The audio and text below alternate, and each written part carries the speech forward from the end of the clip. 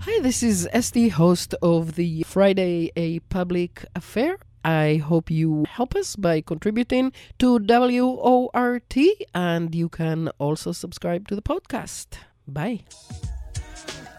6'6" above sea level. I grab the mic because I like to take you to another mental level. Low power frequency radio modulation. The big sound from underground. No change without struggle. No one in power ain't giving up nothing. No change without struggle. No one in power.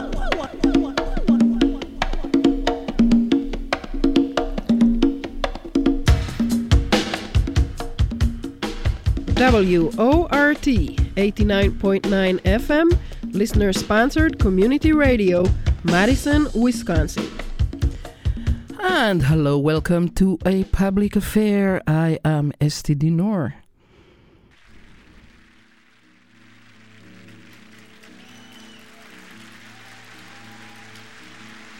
A stick, a stone, it's the end of the road. Okay, and I hope this was Gal Costa. Didn't quite sound like her, but it is supposed to be her doing Waters of March, Aguas de Marco by Antonio Carlos Jobim. It may have been him, but anyway, we started, or we're hoping to start with Gal Costa because she died on Wednesday, the 9th of November, at the age of 77. And besides being one of Brazil's best known and best musicians, she was also a political activist. And we are here to talk today about Brazil and the recent elections there. We're also celebrating today the 27th anniversary of me doing the show. And I also want to thank Nada and Patty for subbing for me the last month while I was in Mexico doing all kinds of things. To help us learn and understand what is going on in Brazil, we have two guests today. Alexander Main, Director of International Policy at the Center for Economic and Policy Research. And also with us is Zoe Sullivan, a freelance journalist and audio producer who has volunteered at WORT since 2010. She lived in and reported on Brazil for 6 years prior to the pandemic and recently returned from a reporting trip there. So thank you, both of you, for joining us today. Alex, can you tell us a little bit about Gal Costa and who she was? Well, sure. She was, as you were saying, a really iconic figure in Brazilian contemporary music, but also seen as part of the sort of cultural resistance to the military dictatorship in Brazil.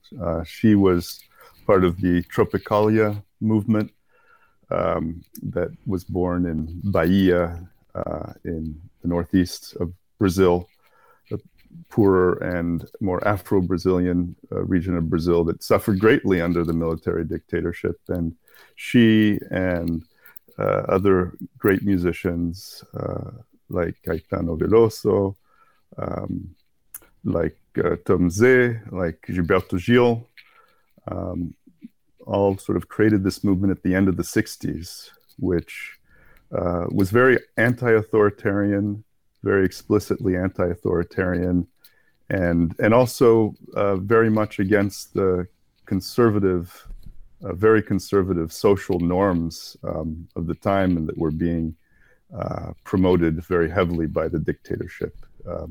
So there's a lot about really, well, sexual freedom, but also, women's rights and sort of emancipating human beings in general in a period where, of course, emancipation was not on the political agenda in Brazil. So she took very courageous stances, was involved in lots of protests at the time.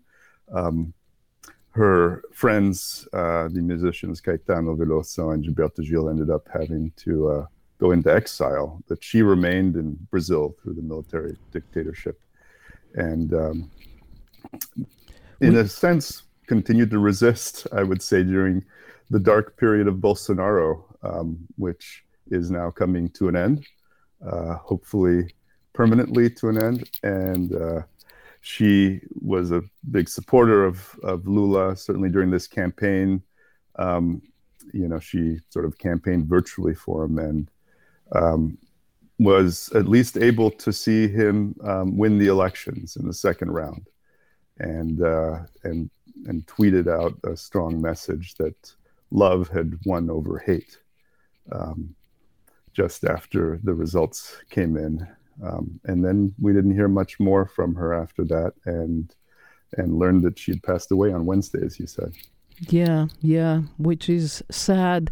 Though she was not the only artist who was very visibly resisting the Bolsonaro and Bolsonarism.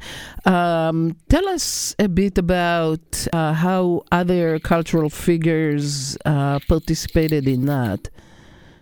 Sure. I mean, she wasn't the only figure by a long shot. So Bolsonaro, when he came to office, basically continued the work that his predecessor, Michel Temer, had started in terms of cutting funding and support for culture. One of the first things that Bolsonaro did when he took office was to eliminate the Ministry of Culture. And Temer had done something similar. He had moved to close cultural centers around the country, which prompted tremendous protest at the time in 2016. And so anyway, when Bolsonaro took office, he eliminated the Ministry of Culture and he subsumed it into a different ministry along with the former Ministry of Sports and Social Development. And that obviously,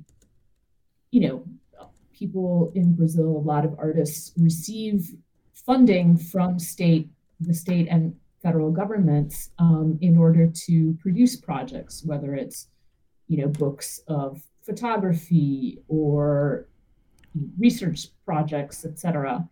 And so basically the Bolsonaro government eliminated that.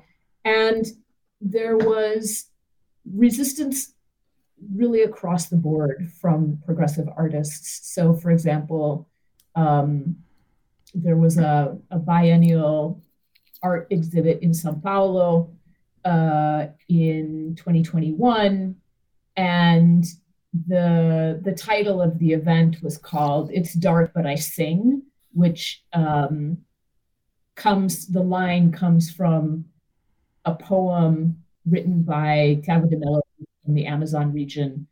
And the poem really was written in 1963, so before the coup in 1964, but there were already signs of where things were heading.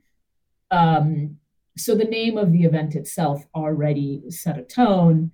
And what the curator of the event said at the opening was, it's more important to speak in challenging times than to speak in peaceful times, which I think is something we can all take a lesson from. So in any case, I would say there has been widespread resistance. And in fact, in March this year, there was a big music festival in São Paulo, Lollapalooza, and a number of artists came out very strongly protesting Bolsonaro during their acts. One act even had the phrase, "Fora Bolsonaro, Bolsonaro out," projected onto the screen behind them during their show.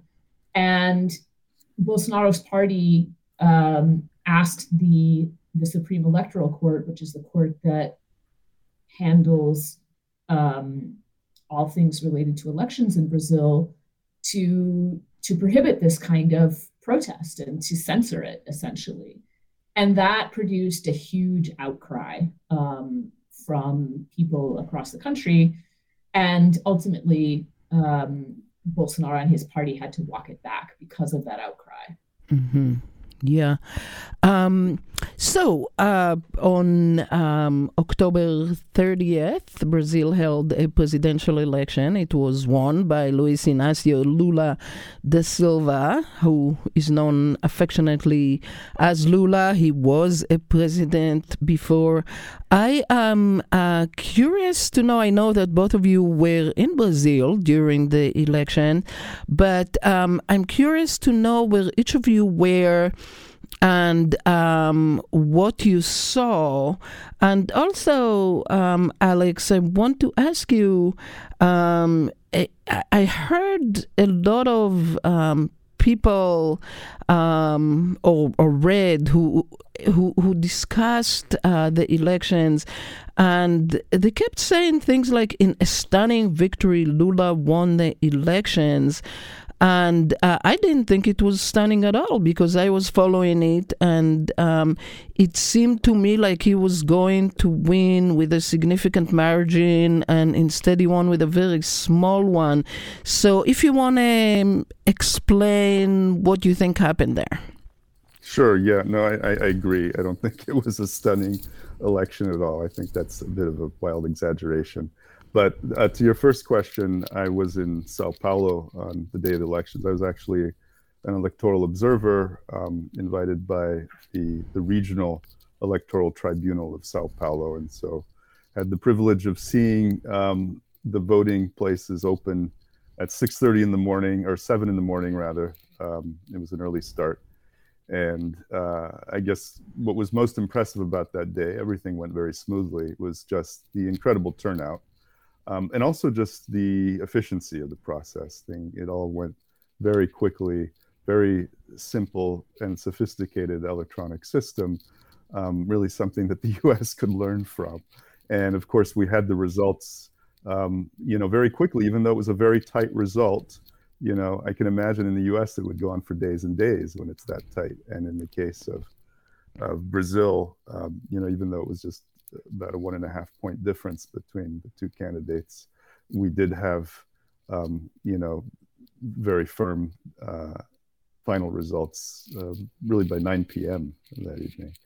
And it was incredible to be there that night. I took off my observer hat and went and celebrated in the streets of Sao Paulo, primarily the Paulista, the sort of main artery through the center of Sao Paulo, where lots of marches and demonstrations frequently take place. And it was incredible, the amount of people that showed up. I'd been there the previous day during the last sort of rally in favor of Lula, and there were many, many people then, but this was just beyond anything I'd ever seen before. It reminded me in terms of the crowd a bit of, I'm in Washington, D.C., of the first big women's march, in response to the election of Trump, the amount of the crowd, the extent of the crowd. In this case, there were many, many, many young people, and I think that was very striking. And it's clear that I think young people in particular were very, very relieved to be done with Bolsonaro. But yeah, it was a very narrow margin of victory. The polling weeks before had suggested something much bigger. And in fact, some thought that Lula could win in the first round of the election, which was at the beginning of October. He would have had to have gotten 50% or more, and he fell, of course, 2 points short of that. And, it's a difficult thing to explain. What seems to be pretty clear is that Bolsonaro does have a fairly strong base, but that probably doesn't go beyond 30% or so in terms of those that really support him and are really ready to mobilize.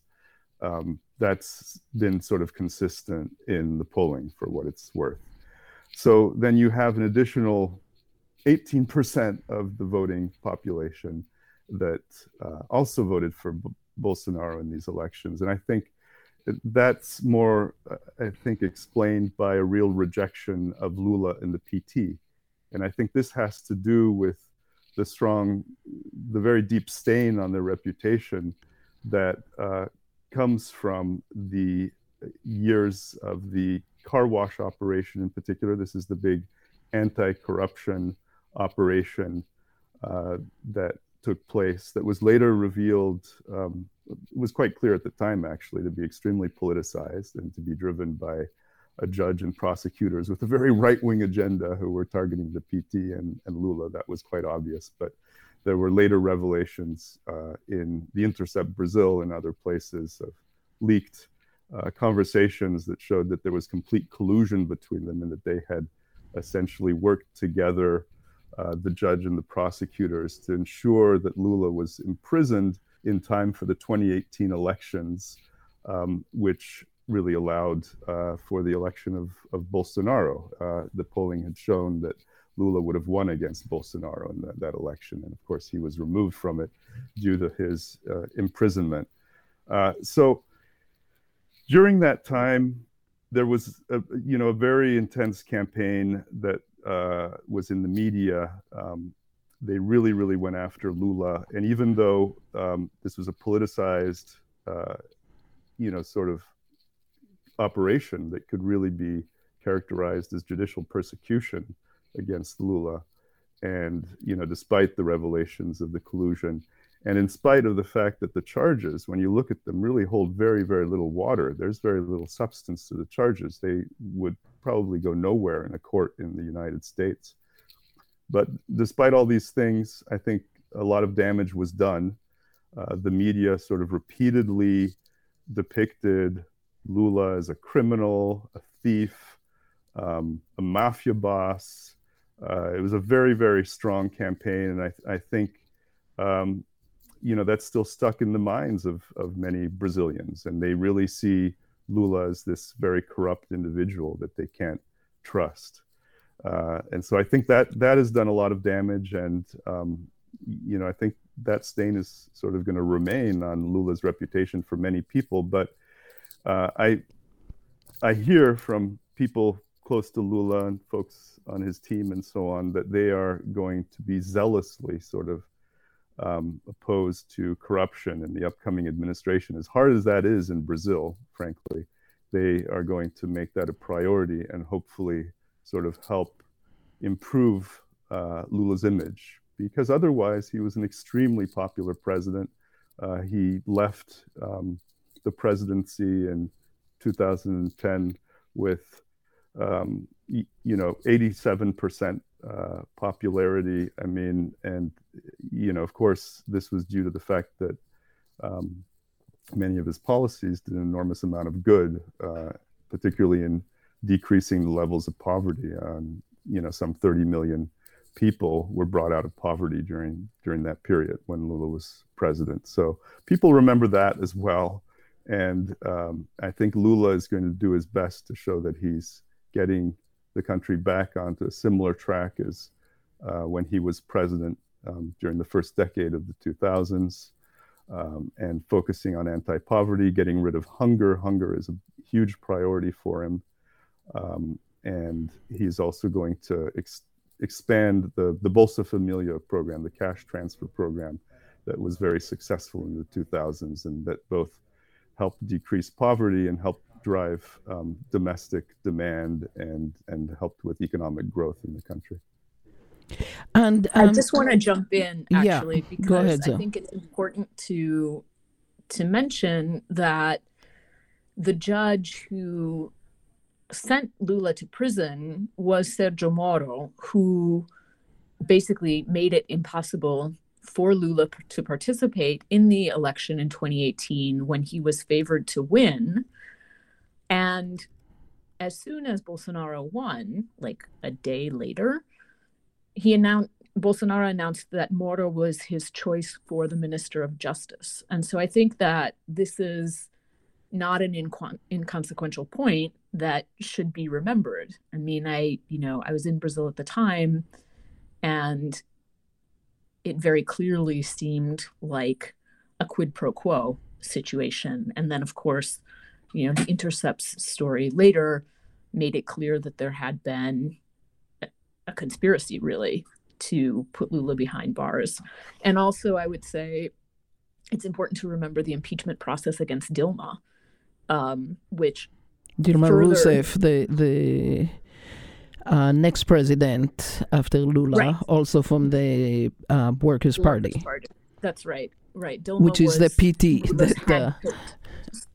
Lula's Dilma was Lula's handpicked successor, and she was presiding over the country at a time when the commodities boom was coming to an end. Her administration made some economic decisions that were not great. She also made some policy decisions. The World Cup was happening during her term, as well as the Olympics, and she agreed, for example, to these quote unquote anti-terrorist policy measures that, we're familiar with how supposedly anti-terrorist measures can be used to attack protesters, and that is exactly what happened. So, she definitely lost a lot of goodwill on a number of fronts, and again, the press played a huge role in bringing her down. Basically, the press repeated even more, I think, than in the Mensalão scandal during Lula's term.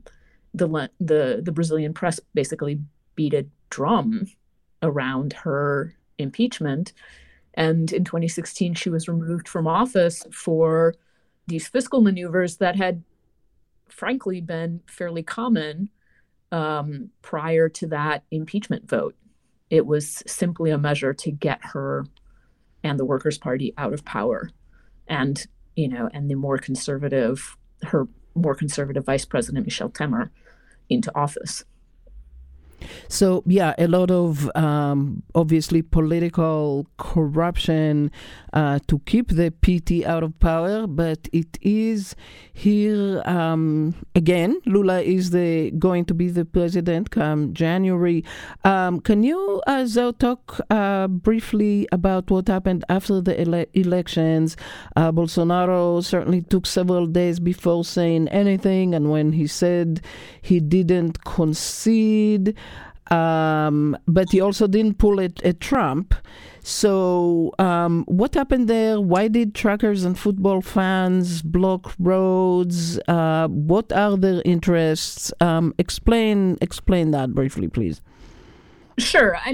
Basically, Bolsonaro has been saying for years that the electoral process in Brazil is flawed, that fraud is widespread. We've seen this playbook here. This is not, he didn't invent it. So for years he has, asserted this baselessly with no proof at all. And in fact, before the election, the military asked the elections court to be able to run a test to verify the results of the election. And the Alexandre Moraes, who is the head of the elections court, agreed. Some would say because he didn't really have much choice. So Lula won by a pretty narrow margin. And immediately, immediately there are people like leading evangelical pastors like Silas Malafaia who acknowledged that Lula had won. In spite of that, because of, you can't just dismiss disinformation from one day to the next. So Bolsonaro's loyal base took to the streets, they took to the highways to block traffic in an attempt to overturn the results. They said they wanted, to rerun the elections, essentially. So they wanted a coup in reality. And there have been people in front of military bases calling on the military for an intervention. So again, a coup. And that went on for a few days. Ultimately, Bolsonaro spoke on Wednesday, so like 3 days after the election. He did not concede, as you said, but he did criticize obliquely the protests, saying we can't follow the tactics of the left. Ultimately, he had, and this was a problem in the elections as well, he had the complicity of the federal highway police, who on a day, particularly in the Northeast, but also in Rio, were stopping buses because buses are how low income people travel. And they were basically trying to prevent low income people from getting to the polls. And now the head of the federal highway police is being investigated by the federal police for electoral crimes. But the highway police were complicit with these protests. And ultimately, another branch of the police, the military police, were brought out in many places to use force to clear the roads. Mm-hmm. So, Alex, like you mentioned before, the army basically ruled Brazil for quite a few years, from 1964 to 1985. It was a very very cruel and autocratic rule. Are there concerns that the army will try again to pull a coup? And do people think, or does it seem like the army will actually accept Lula as the president and work under his leadership, or is it going to continue being a very dangerous factor in Brazil? So there are certainly reasons to be concerned. The army in recent years, after being really very neutral, you have senior figures in the army that got more involved in politics and in justice in Brazil's judiciary as well. And this actually, to my knowledge, first really began during the imprisonment of, and the sentencing and imprisonment of Lula, where you had, the top commander of the Brazilian armed forces that directly exerted pressure on the Supreme Court to uphold the sentence against Lula, and basically said, if you don't do this, there will be instability and so on, and so made sort of veiled threats at the time. So that was a very dangerous thing that we saw. And then more recently, in this election, Bolsonaro, of course, did initially try to pull a Trump and was making these sort of baseless fraud claims or questioning the reliability of the electoral system and saying that it was open to hacking and so on. And as an observer that got to see the system up close, I can tell you that that's simply not the case. It's a system that is actually quite impermeable to any sort of hacking.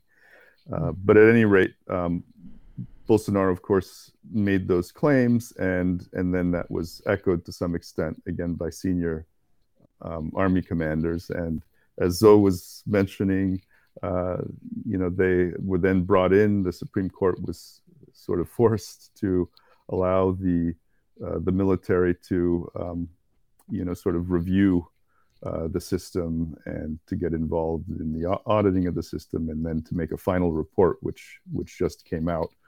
And the final report, said there's no evidence at all of any kind of fraud. However, it's not impossible that fraud took place. And of course, Bolsonaro's supporters jumped on that and are using that now to suggest that there was massive fraud.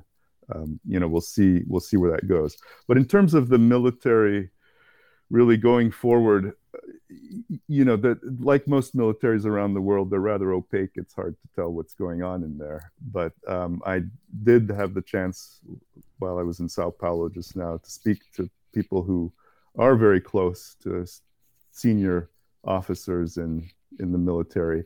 And their sense was that the military did intend, in their majority at least, and certainly there are sectors that are very pro-Bolsonaro that could take other positions, but in their majority, the sort of senior command within the army is sort of constitutionalist and institutionalist, and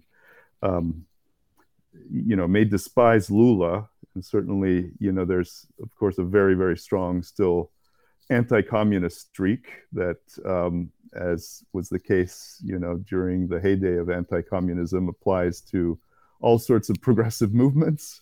In the case of Brazil, the Workers' Party, falls under the umbrella. And so they're very, very antagonistic towards the Workers' Party. However, it seems that many of them were also not terribly pleased with Bolsonaro. The support is not as strong as some may think for Bolsonaro in the military, in part because he has sought to politicize the military more, and many in the military feel strongly about their role of neutrality that they should be playing ever since the return of democracy in Brazil in 1985. Mm-hmm. And Zoe, you wanted to mention something? Yeah, I actually have two comments on that. One is about a week before the second round of the election, one of Bolsonaro's allies who has been under house arrest for a while, he was going to be arrested and taken to jail for violating the terms of his house arrest. And he threw grenades at the federal police officers and shot at them who were sent to arrest him, which, I don't know if this changed anybody's mind in the military, but I think it was an event that shocked a lot of people. And I think, one of the things I was reading is that it also did raise questions, at least among some people in the police who have long been Bolsonaro supporters in general, about that support. The other thing I was going to say is, there's a lot to criticize about U.S. influence and intervention around the world, and certainly the car wash case is one of them. But a comment I saw from a Brazilian correspondent in the U.S. who works for one of Brazil's major papers was that part of the reason she suspects that the Brazilian military has backed down is that they do get a lot of support from the U.S. military, and the U.S. has been very clear about not interfering with this process.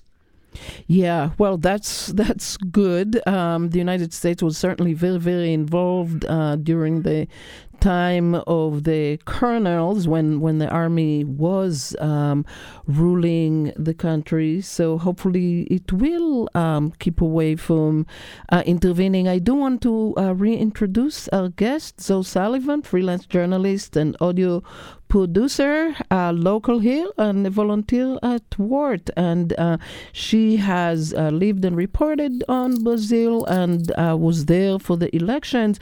Also with us is Alexander Main. Alex, Director of International Policy at the Center for Economic Policy and for Economic and Policy Research. Sorry. You got it.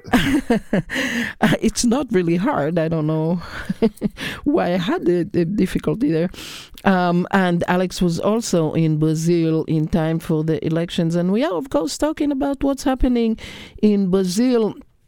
And one important thing is that really these elections mattered not just for Brazil but for the whole world, and to a large degree because the Amazon region, which we just heard on the BBC, that deforestation this past month has been at unprecedented level and has been going absolutely unchecked, or maybe checked for how much you can deforest the Amazon and defile it in many different ways during the Bolsonaro years. And we certainly are, Lula definitely has pledged to stop that, and we are hoping that he can, because the Congress is still majority Bolsonaro people. So, Alex, talk about that, please. Well, yeah, I think Lula can do a lot there. The big issue during the Bolsonaro years was the fact that he basically um, had a policy of non-enforcement of environmental protections and also of protections of indigenous territorial rights. And so they defunded the mechanisms, the organs involved in the protection of the Amazon, and simply stopped really enforcing the regulations in place. And so Lula can and is expected to turn that around completely. Of course, deforestation was still happening during the Workers' Party governments. In fact, way too much of it, and still at a fast rate. But it had slowed significantly under Lula and at the beginning of the Dilma administration, but then soared during Bolsonaro. And of course, among his big allies are the agro business that wants to get into that land, and particularly the ranchers that have more and more cattle to try to feed the avid consumers all over the world of beef, and the miners as well, and illegal mining, of course, went really unchecked during the Bolsonaro period. So absolutely disastrous. I mean, extremely high levels of deforestation, and you had a lot of organizations raising alarm over that and basically saying if it continues at this rate, the Amazon is going to turn into a vast savanna. It will no longer be a rainforest, within a certain amount of years, and it'll be irreversible. So it's very, very, very important for the future of the Amazon and the planet that Lula win this election, really, to turn this around. And I think we can be hopeful that he'll do a lot, but I think, to some extent, it'll still be important for there to be international pressure, but perhaps more than pressure, real assistance, because, there's a cost, of course, to limiting the deforestation, limiting the mining and so on. There's a sort of a developmental cost. It's the worst sort of development model, but it's still one that would bring income to Brazil otherwise. And, much has been proposed by the recently elected President Petro that kind of goes in this direction as well. If you want us to not, develop these areas, if you want us to clamp down on deforestation, then, the people of these countries do need some form of compensation. And so I think, that's also an important thing that needs to be discussed more at the international level to support Brazil in these efforts.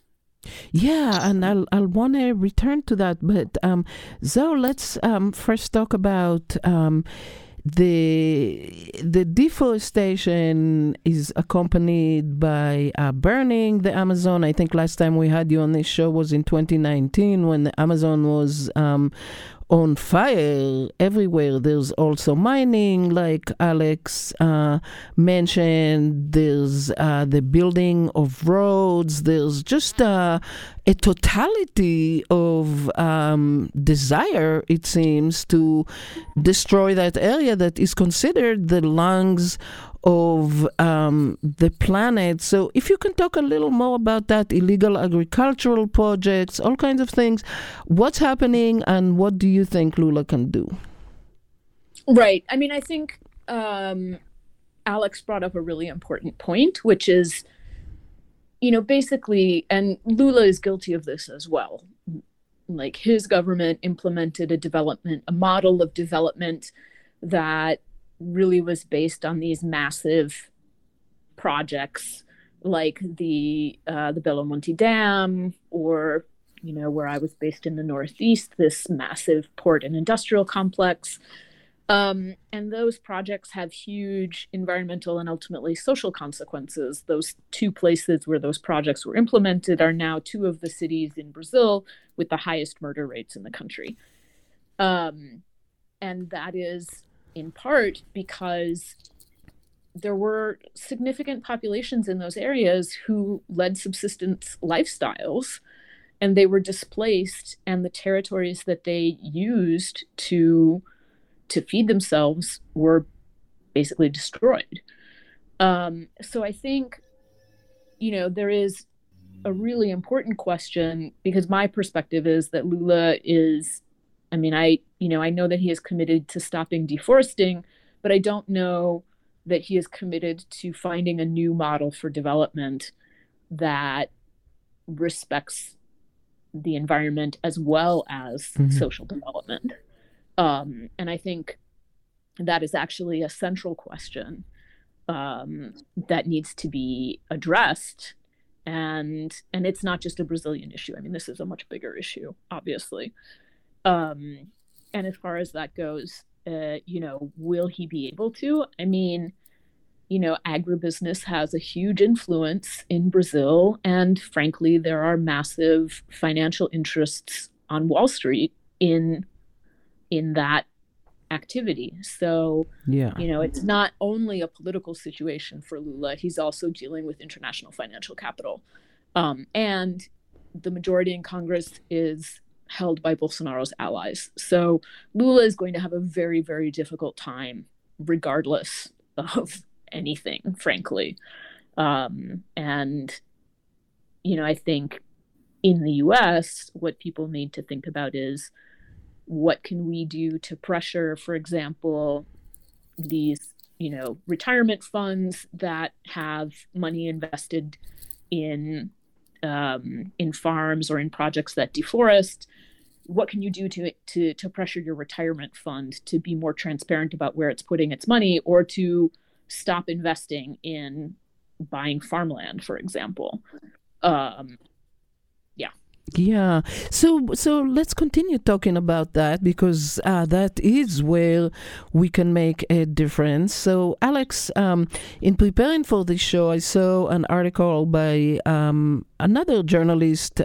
She's Brazilian, who has been on this show before, and she has revealed that top U.S. flooring retailers are linked to a Brazilian firm that is probed for corruption. It's called Indus Parquet. I'm not sure exactly how to pronounce it, but it's the largest flooring exporter in Brazil. And I was thinking, I just recently had to get some flooring. It wasn't actually wood, but if it were wood, as conscientious as I am, it wouldn't have occurred to me to wonder if it comes from corrupt operations in the Amazon. So what can be done in that sense so that Americans and other Western people are more aware of how they are supporting the destruction of the Amazon just by what they buy and what they eat, I suppose? Yeah, well, that's a very tricky question, because you have companies that are specialized in giving exporters these labels saying they're sustainable and so on, but they're private companies that get big payoffs from doing this, and so you can't really trust these labels entirely. But ideally, you need to have some system in place where you're told where things come from and the potential environmental impact of it. I don't know really how you get there, but it seems like some public authority would need to be in charge of that, because if you put it in private hands, there are always some profit-making schemes, and people can be paid off in order to do some good greenwashing. But sort of to respond to your larger question, I think your larger question, which is what we can do from the U.S. going forward vis-a-vis Brazil. And I think one of the things is to be more aware of the U.S.'s policies towards Brazil and what it's doing. And this is often happening behind the scenes, but we can see glimpses of it. And Zoe brought up a really good point, which is that this anti-corruption operation that put Lula in prison based on, really trumped up charges and, with an extremely right-wing judge and prosecutors who were colluding in a clear political agenda. This received direct support from the United States, from the Department of Justice, that sent agents to Brazil. I mean, they essentially helped create this anti-corruption operation. And then they provided lots of support, including evidentiary support that was used in the judicial processes that took place. And this is something that was very much under the radar for people in the U.S. I think it still is. The U.S. was definitely involved in this operation. Whether they were the sort of key reason for Lula ending up in jail is hard to say because it's so incredibly opaque. But I think your audience may be interested to know that you do have members of Congress in the U.S. that have been asking questions of the DOJ. They started under Trump, and I think it was in the summer of 2020, they sent a first letter saying, we're aware of this. There were the leaks that came from The Intercept showing the collusion between the judge and prosecutors in the anti-corruption operation that sort of triggered this response from some progressive members of Congress. And they sent a letter asking questions about the U.S. involvement in this operation called the Lava Jato or car wash operation, and received sort of just a pro forma empty response from Merrick Garland's Department of Justice. And then they tried again under, the current Department of Justice of the Biden administration. And sadly, they received the same sort of pro forma response. So clearly there needs to be more pushing on this. And it's rather sad to see that in all the reporting that was done of the anti-corruption operation, and specifically of the trial of Lula and his imprisonment and so on, very, very little was said, certainly in the U.S. media, about U.S. involvement in all of this. And so I think going forward, we've seen that the U.S. can often, in very insidious ways, do things to try to weaken and ultimately topple governments, particularly more progressive governments that they feel don't align with U.S. interests in the region. And I think we need to be very watchful of that and call it out. And, again, fortunately, you do have a few members of Congress that are active on this, but it's not enough. I think we need more sort of citizen action to make sure that our government isn't, intervening in a country like Brazil and potentially, destabilizing the politics there. Yeah. And so you mentioned earlier that one of the evangelical leaders has conceded to Lula, but let's put it in context. What is the role of evangelical Christians in Brazil? They make 30% of the population, a big bloc for President Jair Bolsonaro, very much like here, and Trump and right-wing causes generally. Explain the role there, please. Sure. I mentioned Silas Malafaia, who is a very well-known evangelical pastor in Brazil. And just a side note on that, in Brazil, anybody who's not Catholic is evangelical, basically. So just to clarify, what we would consider evangelical in the U.S. is not the same as what is considered evangelical in Brazil. Uh-huh. So initially after the election, Malafaia acknowledged that Bolsonaro had lost and Lula had won. Within a few days, however, he had changed his position, saying basically you have to prove that the election was not fraudulent, right? So instead of having evidence that there was fraud, you have to prove that it was not. So, for what that's worth. The evangelical population is estimated at 30%. There hasn't been a census. The most recent census was not done when it was supposed to be done, so we don't have an accurate count.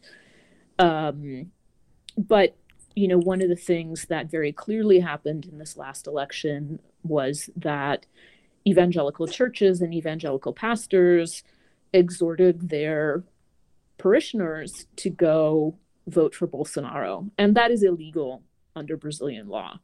I find it's unlikely that the elections court will prosecute any of that, but there was a lot of illegal campaign activity. I know we have to wrap up, so I would just say, evangelicals are a growing population in Brazil, and that, I think, largely has to do with the fact that there has been a message about you can have success, material wealth and well-being is achievable and attainable, if you do the right things. So a very sort of Protestant work ethic type of message. But also, people need community and need support. And, the Catholic Church has not, it continues to be active, but it's not the same as it was, for example, in the 60s and 70s with its grassroots ecclesiastical communities that studied the Bible and had this sort of progressive understanding of what the religion was about.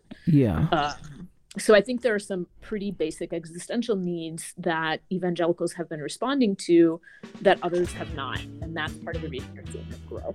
Yeah. Well, thank you very much, Alexander May, Director of International Policy at the Center for Economic and Policy Research, and Zoe Sullivan, freelance journalist, lives here in Madison, has been reporting from and about Brazil for a long time. This is Gal Costa that we're hearing now. Vou recomeçar, or something like that. Vou, okay, thank you. Vou recomeçar. Thanks to Summer and Jade and Sybil, and thanks to all of you for supporting this show for the past 27 years, always pledging generally quite generously. I appreciate that. I'm going to go for another year. I'm STD Noor. Bye-bye.